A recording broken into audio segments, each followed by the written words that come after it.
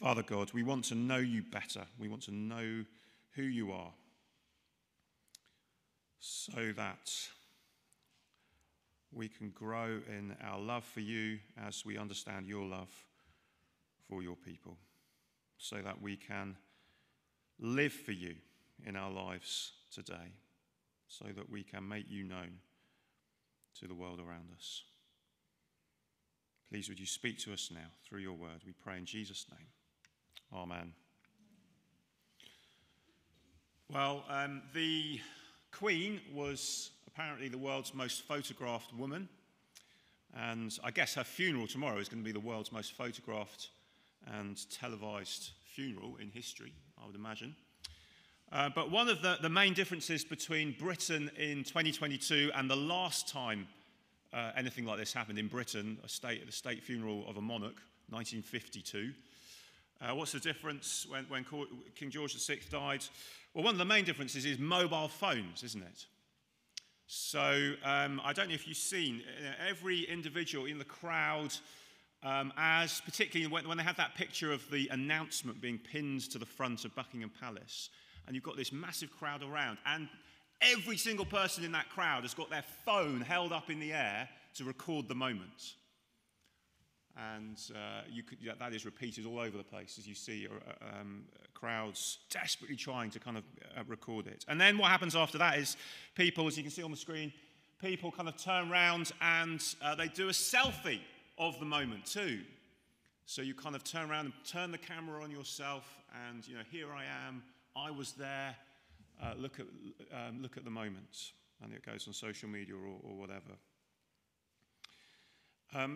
If you think about it, this thing about mobile phones and selfies, it's surely no surprise and no accident that the rise of the selfie and the sense of human beings' kind of self-importance in the moment, that has coincided with the sense of God getting smaller and smaller in our minds and in our hearts and our consciousness and kind of pushed to the sidelines, as a world, as a culture. A few decades ago, well before mobile phones, the theologian J.I. Packer recognized that this was the direction the world was heading in, and he wrote a book that gives us the title of this sermon series that we're doing in Exodus. He wrote a book called Knowing God. And in that book, he talks about how distant and remote God seems in our modern world. And what he says is, he has this great image. He says it's like we've got a telescope and we've turned it the wrong way round. Okay, we've trained it on ourselves. That's where our focus is. And I guess if he was still alive today, died a year or two ago, he might have added that we've turned the camera around, like the telescope. We've turned the camera around on ourselves. So we focus not on the world around us, but on ourselves. But he goes on, with a telescope, he says, what happens is when you turn the telescope round, of course, what happens when you look through the wrong end of a telescope? Well, of course, the things that you're looking at get absolutely tiny. They're not magnified, but the very opposite. If we ever think of God, he goes on, our preoccupation with ourselves makes him tiny and irrelevant, like things at the end of the telescope. Even Christians, he suggested, have become more and more preoccupied with ourselves, with doing religious stuff, defending Christian activity in a world that thinks it's irrelevant. It's all important things to do, but so much so that we forget and we have forgotten to look up and remember God and who he is. We've reduced God to tiny, shriveled proportions, he says, and as a result, we cannot hope to end up as more than tiny, shriveled Christians. Well, Exodus is about turning the telescope, turning the camera the other way round again. We began to see last week, Exodus is not first of all about Moses and his grand rescue plans, because Moses' own plans fail. Exodus is first and foremost about God, knowing God. I imagine all of us can think of someone that we know personally who, if we asked them, would say they don't believe in God. Maybe it's someone in your class at school. Maybe it is a colleague a friend, a neighbor, a family member. You know, and they think Christians are a bit mad, and maybe they like to tell you that. Well, it's common for people to say things like this, you know, I'd like to believe in God, but he hasn't given me any evidence. Or, I could never believe in God who takes pleasure in people suffering, you know, a God who made a world full of evil. And it can be hard to know what to say in response to that. But one possible response is this. You know, tell me more about this God that you say you don't believe in, because actually, the more you tell me about this God that you say you don't believe in, I don't think I believe in him either, that particular God that you're describing there, because that's not the God that I know. Which leads them to the question, well, who then is this God that you believe in? Tell me about him. And the question for all of us this morning, if we'd call ourselves a Christian, is, well, how would we answer that if someone asked us? You know, you say you believe in God. Well, who is this God? Tell me about him. What is he like? And Exodus is about helping us to get to know him so that we can then tell the world about him. Do you see? Well, at the beginning of the reading we heard, you know, Moses has finally settled down to the life of a shepherd in the wilderness. It's not the life that he dreamt of, but it will do. And he's given up all pretensions of setting himself up as Israel's rescuer that he seemed to have in chapter 2. And then suddenly, verse 2, the angel of the Lord appeared to him in flames of fire from within a bush. Moses saw that though the bush was on fire, it did not burn up. And so he thought, wow, that's strange. That's not normally what bushes do when they're on fire. Let's go and have a closer look. And so then God calls to him out of the bush. The angel of the Lord speaks for God in such a way that it is God himself speaking. And so verse 6, he said, I am the God of your father, the God of Abraham, the God of Isaac, the God of Jacob. At this, Moses hid his face because he was afraid to look at God. The Lord said, I have indeed seen the misery of my people in Egypt. I've heard them crying out because of their slave drivers. I'm concerned about their suffering. So do you see? This isn't Moses taking the initiative here. God is taking the initiative. And what has he done? Verse 8, I have come down to rescue them, to bring them up out of that land into a good and spacious land. I have come down, he says. I have come down. So when we're talking to our friends or whoever it is about the God that we say we believe in, this is where we need to start. We don't believe in a God that we've kind of made up in our own heads or deduced from some philosophical system or, conformed to the God who conforms to some vague standard of godness that someone's given to us. No, we believe in a God who came down to us to show us what he's like. So it's like if you want to meet King Charles. If you're a regular member of the public, you'll never get him into his palace. You can't just knock on the gates once he's moved into Buckingham Palace, if that's where indeed he does end up living. You're not going to get in, or you can't go and see him. But if you're lucky enough to be in the walkabout when he comes down, then, well, you might get to shake hands with him and greet him. You see? And with God, we don't have to go up to him. He came down, so we don't have to wonder any longer what he is like. And then God tells Moses what he has come down for. He says, verse 10, to send Moses to Pharaoh to bring the Israelites out of Egypt. And then what follows is an extended conversation between God and Moses through chapters 3 and 4. And for our remaining time, we're going to look at this conversation that they have. As God comes down, he makes three great statements that help us understand who he is so that we can know him and make him known. So first, from verses 11 and 12, I will be with you. I will be with you. So look at verse 11, first of all, over the page. Moses said to God, well, who am I? You want me to go to Pharaoh and tell him to lead the Israelites out of Egypt, but who am I to do that? That I should go to Pharaoh and bring the Israelites out of Egypt. So do you remember back in chapter 2, Moses kind of took it on himself to rescue God's people, but now he seems to have learned some humility. Who am I? I can't do this. I'm now 80 years old. I'm a nobody. I thought once I might be a somebody, but it's impossible now. Don't you remember what happened when I tried to help the Israelites back in chapter 2? They rejected me. They said, who made you ruler over us? They said. Now, in our culture today, think about this. What do we say to that kind of self-confidence, lack of self-confidence, if we hear someone speak in those terms? Who am I? I can't possibly do this. No, what we tend to say is, no, come on, Moses, you can do it. You'll be great.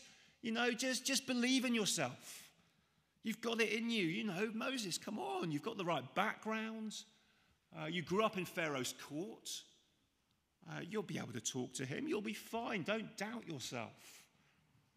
Don't be the little engine that couldn't. Be the little engine that could, we want to say. But God says something completely different, doesn't he? He says, I will be with you. See, the problem is when the telescope or the camera has been turned around back on ourselves, well, then all we can say in these kind of situations is, well, go on then, try harder. You'll get there. And that means we're missing out on something extraordinary, that God himself has come down. And we know now that he's come down in Jesus Christ. So that it isn't up to us to make it all happen. He's already done it. This is the God we believe in, if we're Christians. So again, the God that our friends might have rejected is very often the kind of God that they imagine when they think of God. They think of, it's like he's like an angry teacher or an angry boss that you can never please, the kind who's always sort of saying, no, that's not good enough. Whatever you do, he's sort of setting impossible tasks and then just enjoys watching you fail and explaining to you just how badly you just did that. The kind of thing? Why would I want to have anything to do with that kind of God? Why would I want to know him and be in relationship with him? I want to spend as little time as possible with someone like that, if that is who God is. But this God, the true God, isn't like that. I will be with you. I will be with you. Maybe we think I'm a total failure. I've messed up in every conceivable way. In our world today, actually, we can't let ourselves believe that. We have to pretend it's not true because otherwise there's nowhere else to go. Because the camera and the telescope are focused just back on ourselves. Where else can we look? All we can do is desperately try to butter up our egos, tell each other how great we are, and like each other's Instagram and Snapchat photos and write flattering comments. But God says, take your eyes off yourself. It's not about whether you can do it. I will be with you. When you look to the future, whether we're young or old, the thought that everything depends on us, our life, our career, our reputation, our legacy, whatever it is, that's a scary thing if it all depends on us. For many, it's too much. Can I make it to the end? What about when I stand before God to give account for what I've done in my life? What will happen then? Can I get through that? Well, God says, I will be with you.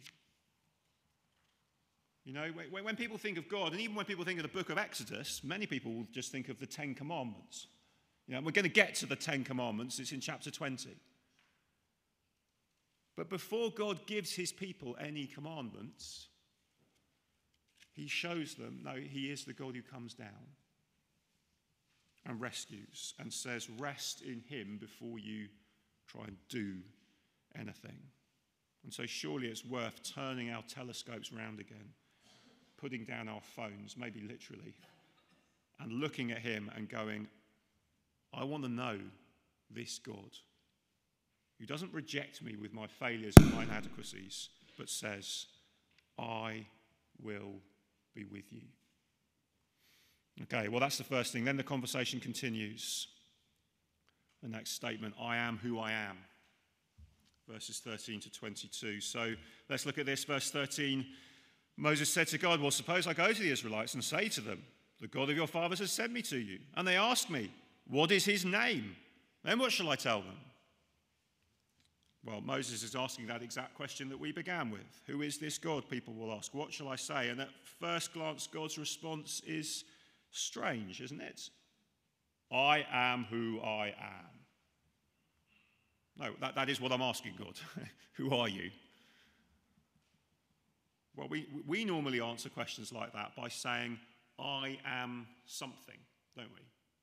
So I am a student. I am a father. I am a king, even someone might say. I am tall. I am sporty. I am hopelessly impractical and don't even let me go anywhere near any DIY. Whatever it might be. But whatever we're doing, we are comparing ourselves to another standard or definition of what it means to be that thing.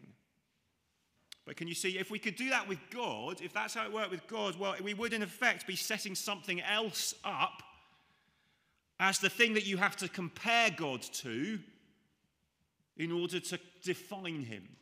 Do you see? And that in one sense would make that thing that you're comparing him to kind of greater than he is. So when he says, I am who I am, he's making the point that there is no one and nothing that you can compare him to.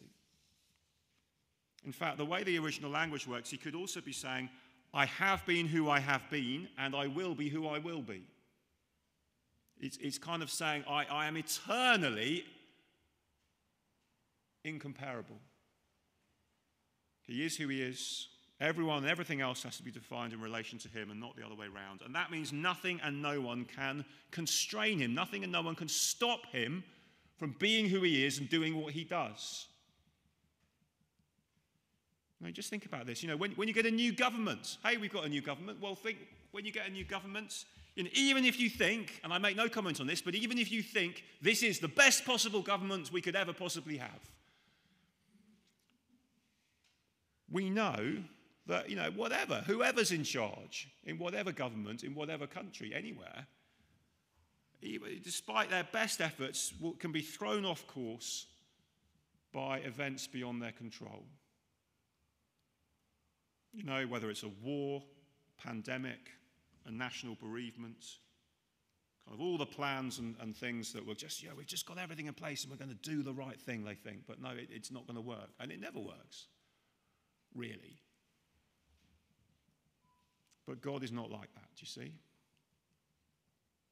God being I am who I am, as it were, means he's not constrained and he's not caught out by external events. He's not surprised. He is constrained and defined only by himself. That is who he is. And so he says, verse 15, and after that, in effect, look at what I've done. This is who I am, the one who made promises to Abraham, Isaac, and Jacob.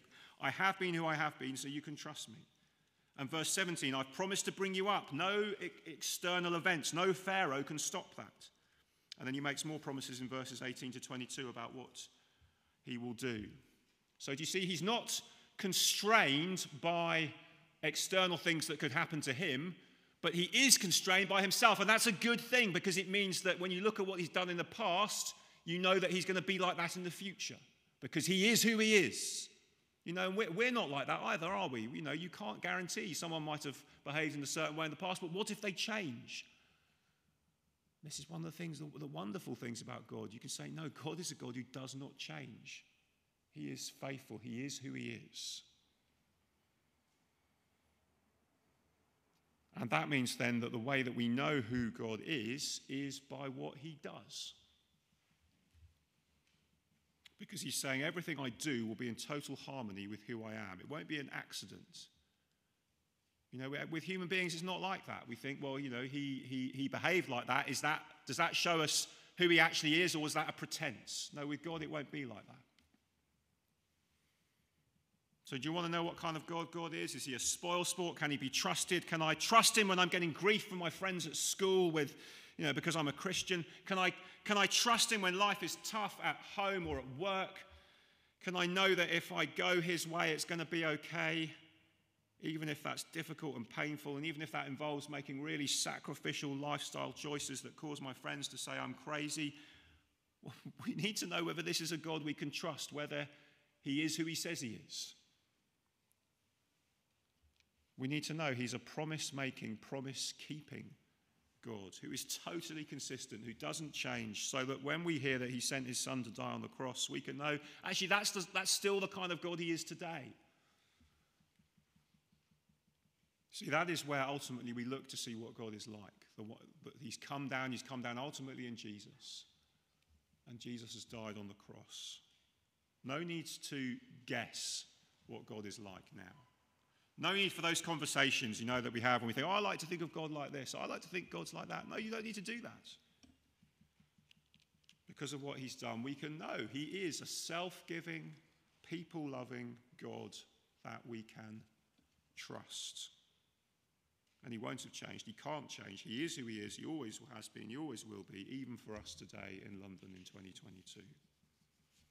Well, what difference will that make then as we head on through our lives?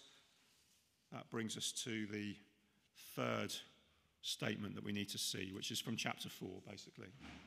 Now, we're not going to read the whole chapter, but I'm just going to pull out a few things as we look at it. So, I will help you speak is the headline for this. I will help you speak. God has made these great statements, but Moses is still suffering from a crisis of confidence. So, verse 1, Moses answered, but what if they don't believe me or listen to me and say, well, the Lord did not appear to you? So what happens is Moses is given a number of visual aids. There's a staff that he can throw onto the ground that turns into a snake. He puts his hand inside his cloak and it becomes leprous, and that means he's got a horrible skin disease. But then he puts his hand back inside and it's restored. And then there's water from the Nile that he's given, and he can pour it on the ground and it's turned into blood.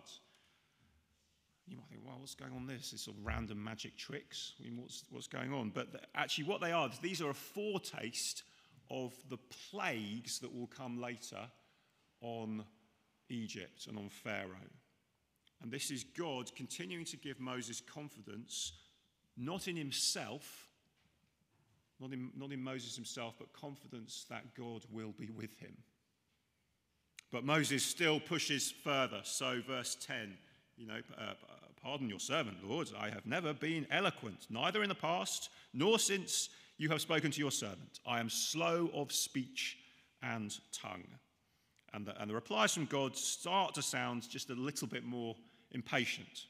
So the Lord said to him, verse 11, who gave human beings their mouths? Who makes them deaf or mute? Who gives them sight or makes them blind? Is it not I, the Lord? Now go, I will help you speak. I will teach you what to say. And then verse 13, this is fantastic. Look at verse 13. Moses said, pardon your servant, Lord. Please send someone else. And so God says, in effect, do you still not get what it means for me to be with you? You're scared that you can't speak. Well, hang on a minute. Who gave human beings their mouths, he's just said. You're scared that they won't listen. Well, who makes them deaf? Who's in charge of their ears, in other words? Is it not I, the Lord? Now go, I will help you speak and will teach you what to say. And as a concession to him, he says, take Aaron. He will become your mouth. So that whatever I say to you, you say to him, and he says it to the people. And this is getting at something that many Christians can resonate with. That feeling that we just can't possibly speak to others about Jesus because we won't know what to say and they won't want to listen. Those are the two basic things that we think, aren't they, so often? Won't know what to say and they won't want to listen, so best just not to say anything. When you picture that atheist friend, that may be part of what you're thinking and feeling as you picture them. Who am I? I can't do this. I always miss the opportunities. I think back, I go over a conversation after having it, I think of all the things I could have said if I'd had the right words at the right time, but it never happens in the moment. I wish God would send someone else, we think. Maybe a bit like Colin Firth there playing George VI in the King's Speech. Just can't get the words out. And God says, you need to realize the power is with me, not you. I am who I am. I made your mouth, I made their ears. And you are just a representative like Aaron. That's what Aaron's doing here. He's just a representative who literally just passes on what he's told. Your job is just to pass on the message. It's not our message after all, it's God's message. Our job is just to pass it on. So on Moses goes back to Egypt with his family, and just as we finish, we come then to the extraordinary verse 24. Now, I could have just not said anything about this at all. And if you went home and read it, you'd be scratching your heads thinking, what on earth's going on here? So I felt I probably should say something very briefly. But look at verse 24. So it's all been going fine, and then at a lodging place on the way, the Lord met Moses and was about to kill him. But Zipporah took a flint knife, cut off her son's foreskin, and touched Moses' feet with it. Surely you are a bridegroom of blood to me, she said. So the Lord let him alone. At that time, she said, bridegroom of blood, referring to circumcision. So this does sound strange, but throughout these chapters, what we've seen is that things that happened to Moses later happen to the whole of God's people as he leads them out of Egypt. Whether it's, he's rescued through water in chapter 2. He lives in the wilderness. He's given miraculous signs like the staff and the leprosy and turning water into blood. And this little episode here seems to be another example of that. Later we'll come to the Passover in Exodus, where God's people must paint the blood of the lamb on the doorpost so that their firstborn sons are not killed by the angel of death. And you see, this seems to be the same kind of thing in miniature. Blood must be smeared. The servant of God, this is the key, the servant of God must be personally right with God in order to lead the people of God. You can ask me more about that later if you want. But the headlines in these chapters are this. Get the telescope turned back the right way. Turn the camera around and look at the King. Look at God. Realize who he is, that we can know him because he has come down in Jesus Christ. I will be with you, he says. I am who I am. I can't be compared with others, but that means you can utterly trust me, and I will help you speak. So when you're having that conversation with that atheist friend about all the gods that you don't believe in either, but here's the one that you do, well, he'll give you the words. And if you're wondering what to say, well, our job is simply to pass on, like Aaron, to pass on what we've been told. We don't have to make something up. We just have to say, look, I believe in the God who sent Jesus into the world so that we could know him. I believe that if you look at Jesus, you know God. I believe that Jesus died on the cross and rose from the dead, and that means that he paid for the consequences of how I've rebelled against God in my life. And that means that he accepts me no matter what I do. He loves me. That is the God I believe in. Pass on that message. He says, it's his message. He made your mouth. He made the ears of the person you're talking to. We're not responsible for the response, whatever that comes. Our job is just to pass on the message. Have confidence in this God who says, I will be with you. I am who I am. I will help you speak. And trust him to do his work. Let's pray now.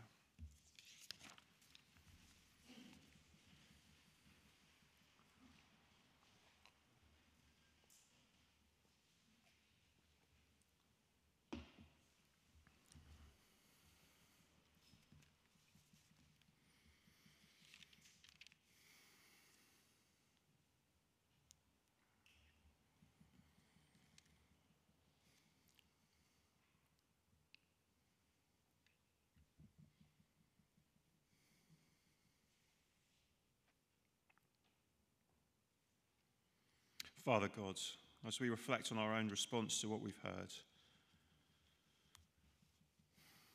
would we have a renewed sense that we need to look to you, to who you are in Jesus Christ, to what we see of you in him,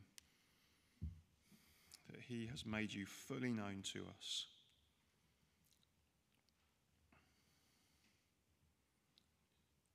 And give us confidence today that you do not change, that you are incomparable, that you are with us. And so as we meet people this week, wherever you take us, give us confidence that you are with us. Give us confidence in the message that you've given us.